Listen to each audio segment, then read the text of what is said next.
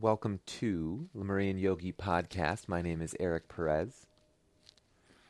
This is going to be a short little introduction into what you can expect, the content that I'll be sharing and speaking to on this channel. I love the imagery of a tree. The roots, the foundation, the base of my entire life are the teachings of the true Jesus. And from there, the trunk, what kind of springs up from that, it's my practice. What is my practice? Well, one of the limbs is yoga. And yoga, such a broad word. Asana, which is the postures. Meditation, pranayama, breath practice. Bhakti, singing, chanting mantras. Traditional Chinese medicine. Learning about the body's meridians and how we can work with them in an asana practice, using postures to target different energy highways that are within the body. We are 99% energy. And with that, let's learn how to work with this energy. From there, myofascial release. Myo means muscle, and fascia is the connective tissue of the body. From head to toe, think of it like this big spider web that's just under the skin. That's what your fascia is, your connective tissue. It's around and within the muscle. So myofascial release is learning how to hydrate this connective tissue for ease of motion, this sort of slide and glide, helping with the range of motion.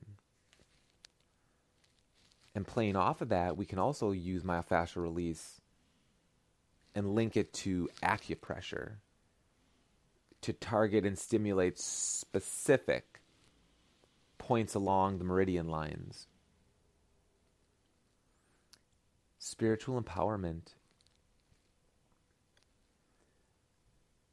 Be the change, as Gandhi so famously said. Embody the change that you want to see in the world. It's very easy to look, focus, and get distracted externally. It's much harder to turn that gaze within and look internally at what can I change within myself. If I truly am to change this world, I first have to change myself. I have to embody that change, model it.